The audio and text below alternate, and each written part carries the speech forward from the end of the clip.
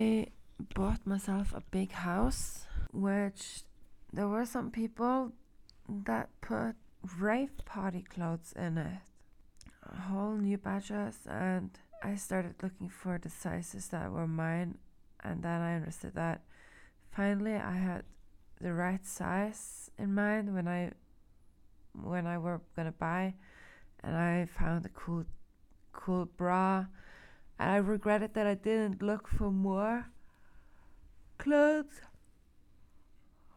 I regret that I didn't look for more clothes because I have a different size. I put up some new machines, computer machines for guys to use and to play on, but the house is needing renovation, and Agi's brother, he showed up and he spent too much time on the computer, and it was like he was occupying the computer, and I didn't know how long time they were gonna use the computer, and I was like asking them, when are you done, and I felt like I didn't have any power over my own things. What I think about recording my dreams is from the moment my grandfather says, now exciting starts. And that reminds me what I think about when I work with listening through what I have recorded.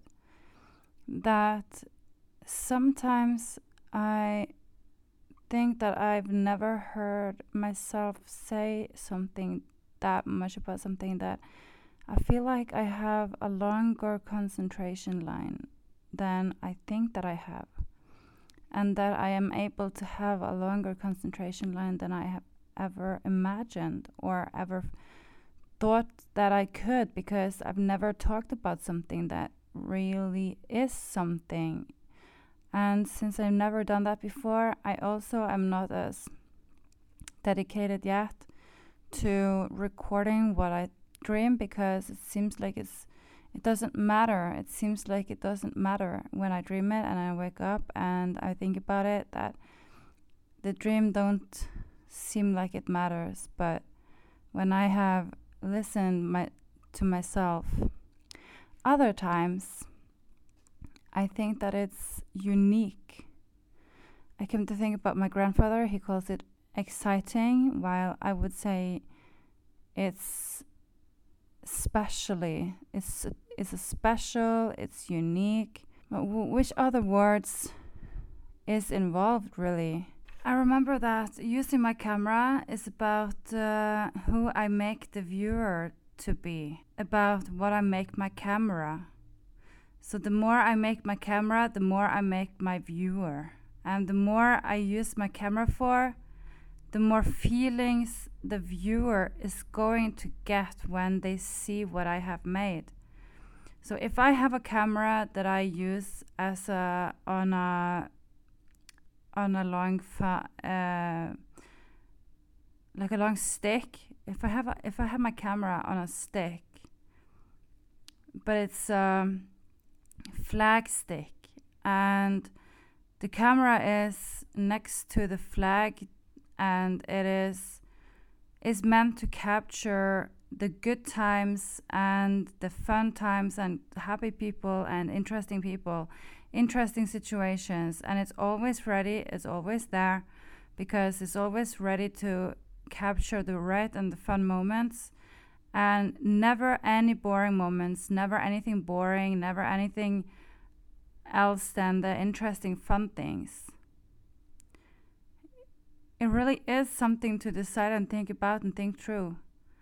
And it's really like a lucky thing to be reminded this, because it's not easy to get the programming about the camera, about that you make the viewer, and that you take them with you on a journey that is of a different. It is of a different value. It's different quality of what you get to see and what you get to feel when you see it, because of what you film, because of what you have thought about filming, because what you have decided to film or what you have decided to do with your film camera. And also it's very different to use the camera on the phone and to use a camera. I remember when the camera first came out on the phone that the pictures were difficult to handle. Now the pictures are super easy to handle, but one will need to have a stick, a phone stick or anything to have it on, and it's just so strange and different to use the phone than to use a camera. I'm not really sure if cameras are ever going to be like the 100% right thing to use, because the programming about the phone is different. It's like you can't handle the phone as easy as with a camera. I'm babysitting a baby, and there are legs screws to the bed to keep the baby safe inside it. Torstein has got a new girlfriend that he brings back from wherever, and we have been living in the same house together, and we still do, kind of. I'm on my way to my grandparents' home with Cardi B and her husband, and I have colored my hair pink and blue for the occasion. All my electronic equipment were stolen by the foreigners, some boys I were with. They were brown, like brown and black skin. They stole my phones, they stole my pads, they stole my computer, they stole everything that was mine, like cameras, and I had issues getting getting to the train station to find the train that I needed. It was difficult finding my way home. I met Ingrid Bjørkhaug på toget on the train, and she was smiling and she was in a good mood and stuff, but there was something about the way the train were going, because it didn't go in a straight line. There were hills and it climbed in the hills, and I thought, is the train going to be able to get up this hill, because it was such a high climb. And I remember thinking about the climb, how difficult it must have been for the train, and how big problems I'm in if it doesn't handle the climb. I felt really good with being in love with Nina after I started wondering what it feels like.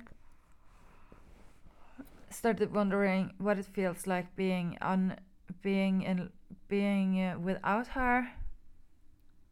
That's when I felt exactly what I had with her, and it was good. And being without her feels like it's cold and it's stressful without the feeling, and with the feeling it's really good. So I was happy that she stayed mine.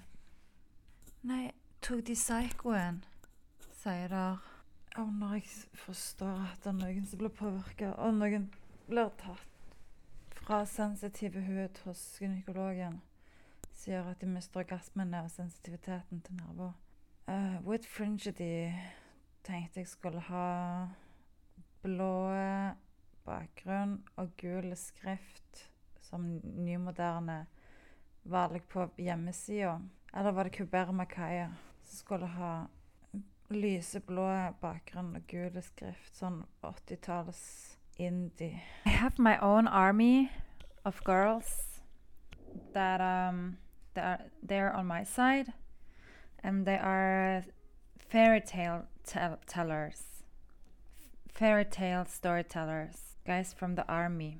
I'm on my way to meet the lawyer and my aunt.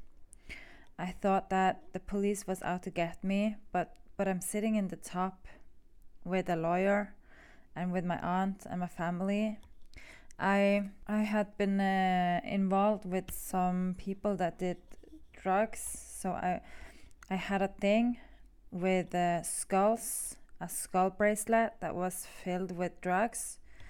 So I felt kind of influenced of the drugs from the skull bracelet, and it was my dad's. I got drugs in my eyes. I could feel it. I could feel that the drugs were in effect on me. I thought that the police were out to get me about it, but I was left alone with Tante Lenoni and the lawyer. And there were just facts to be presented in the law, in the case. There were facts to be presented, and that was good for me. I'm doing black magic, Christian occult voodoo, Christian really bad good voodoo, and I'm gonna win with it. And I'm standing on the side, and it's a good thing, and I have chosen that as one of the main fighting techniques that I have. Kjetil Johnsen has a lot of toothache. I can't react differently better because I have the total laughter cramps, like so funny that I was about to marry someone with doing nothing but spending time on being sure that we are at least with who we want to be with, and at least we spend time on who we want to spend time with, and at least I get a wholesome experience. And I'm just laughing because it's so disgusting that the person who we're supposed to get married chose the wrong person to marry, and it was so funny. It was hilarious that it would have been inbred, and I had to kind of like find reason to continue to kind of like feel good with the situation, because it was awkward as fuck that the other person had been kind of unfaithful or something, or kind of like selecting wrong. I don't know, there was something about it, but it wasn't me in the beginning, but it turned out to be me or something. And I guess maybe it was so embarrassing that I didn't want to say, but it was my friend and my cousin. And there was something about the choice was wrong. And I couldn't stop laughing. It was so hilarious that I was gonna spend time on nothing just to make sure that it's at least that's not inbred, and at least it's not the problem. Because there was something about what secret or something about some person that helped the other person with the key things in the relationship, and they had been tipped, or he was somehow tipped to get a better wedding because of some other people, or some girl that he then felt he had to marry, because it was so big key that if he just took off, it was like stealing the key to the marriage or something. So he felt bonded to marry her, or feel like he couldn't leave her properly because of the key or something to the wedding. And it was hilarious that I was gonna leave and to spend time on doing nothing. I'm smart enough to get through brain tests, challenge machines, and it was with feeling and being here and now, the new test that I conquered and challenged people didn't think that I was gonna be able to win the competition challenge, but I did, and it was with a feeling and being here now that I actually passed the IQ test, and it costed 700 kroners to pass the test, and people didn't think that I was gonna pass the test, but I did. And people take me seriously in a whole other way when I pass these tests. Some didn't really think that I was gonna, and they talked to me a different way. They didn't want me to be involved because they were looking at me with a different kind of perspective because of something that I was embarrassed over saying.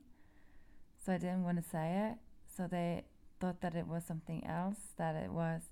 They didn't realize why I didn't say what I were supposed to say because I wanted to keep a secret. I didn't want to say it, didn't want to reveal myself. And the new games that I were in, it's like a machine that you sit in a seat and it moves around like a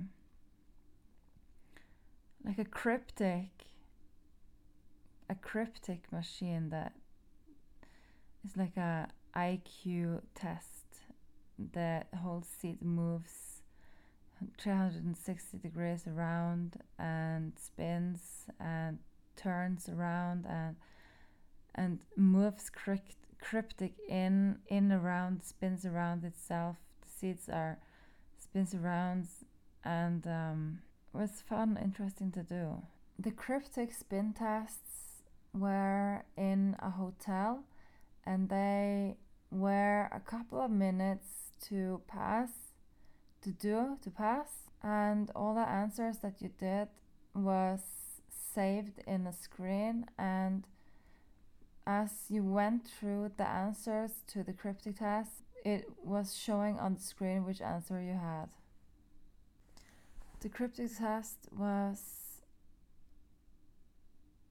with Glenny and Irene, and one of the tests was made by Irene, and I think, and one of the others that I passed were made by the hotel or something, or maybe even the psychiatry. I can't really remember. But Glenny and Irene was involved in the 7th test. The test reminds me the time when Glenny accidentally masturbated me while he was together with Irene in bed, where I went to bed and he accidentally started touching me, and I didn't want to tell, so I made it a secret what he did when I was sitting there, and because I wasn't ready to reveal it, like the way I felt, and I felt like it was so embarrassing, so I didn't want to say anything what he had done, but I kind of confronted it, and he confronted, and he did, and he didn't say that he did it to me.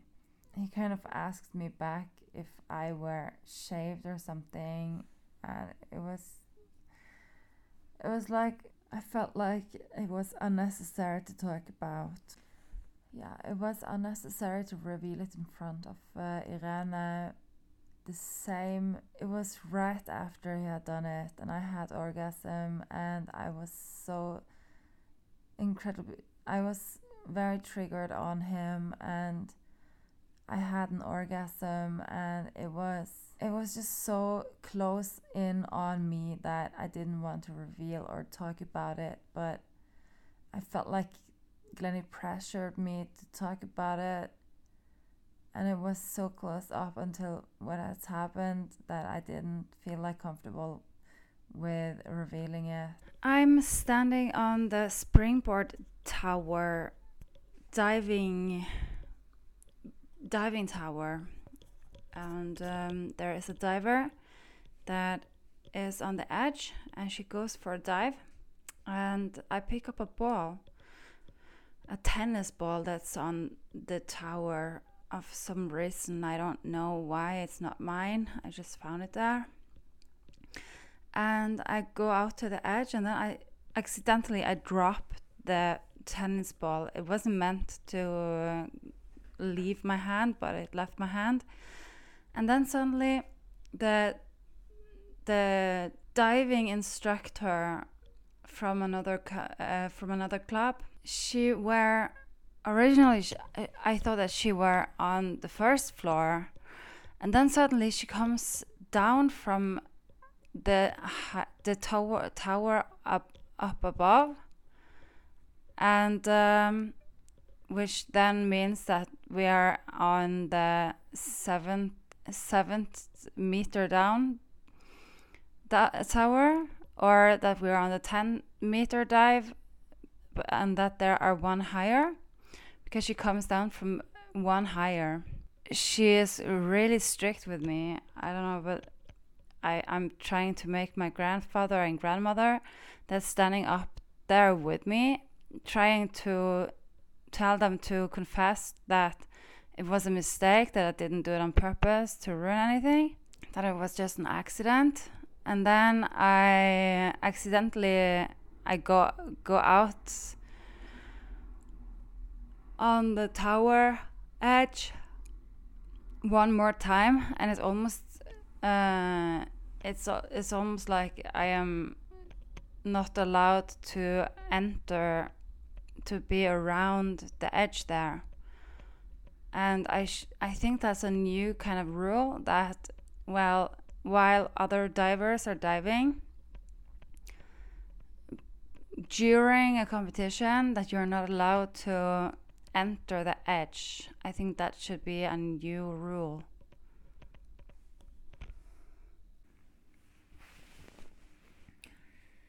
My dad came home without having gotten anything from me. He went to the store, and when he came back home, he had stuff only for himself. And then I said, well, didn't you buy it to me? And I said, you know that piano is mine, not yours. And then, why didn't you get anything from me? And then, why don't you work more for England? I say, why don't you get a job? I asked my dad about. He didn't say anything. My piano was in use. He pretended it was his, kind of. He talked about selling it to his friends. Hey, anybody catch Camilla? Hey, anybody catch Camilla? Hey, anybody catch Camilla? Hey, anybody catch Camilla? Hey, anybody catch Camilla? Hey, anybody catch Camilla? Hey, anybody catch Camilla?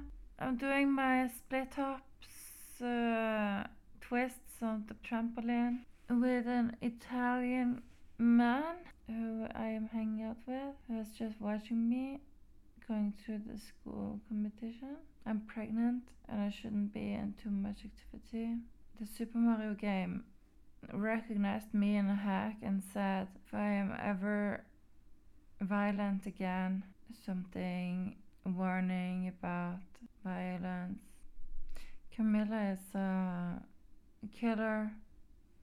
That's why about the song, she's decided to say it directly out and see if she can get in contact with someone that is like her. I think that the dream I had August the 13th was too boring for me to record. It was about my family, my grandmother that took the wrong way, that went through a more difficult way than she should have. And it was about my sister, and it was about a school, and it was about me using ecstasy and hiding, and me living on the psychiatry while going to school. And when I was hiding the ecstasy, and it was in a pack, and I put it in a book because I didn't think that my grandmother would look through my books, and so that I could escape from the psychiatry with the drugs. And I thought that they didn't take a urine test, so I could have, so that I wasn't revealed.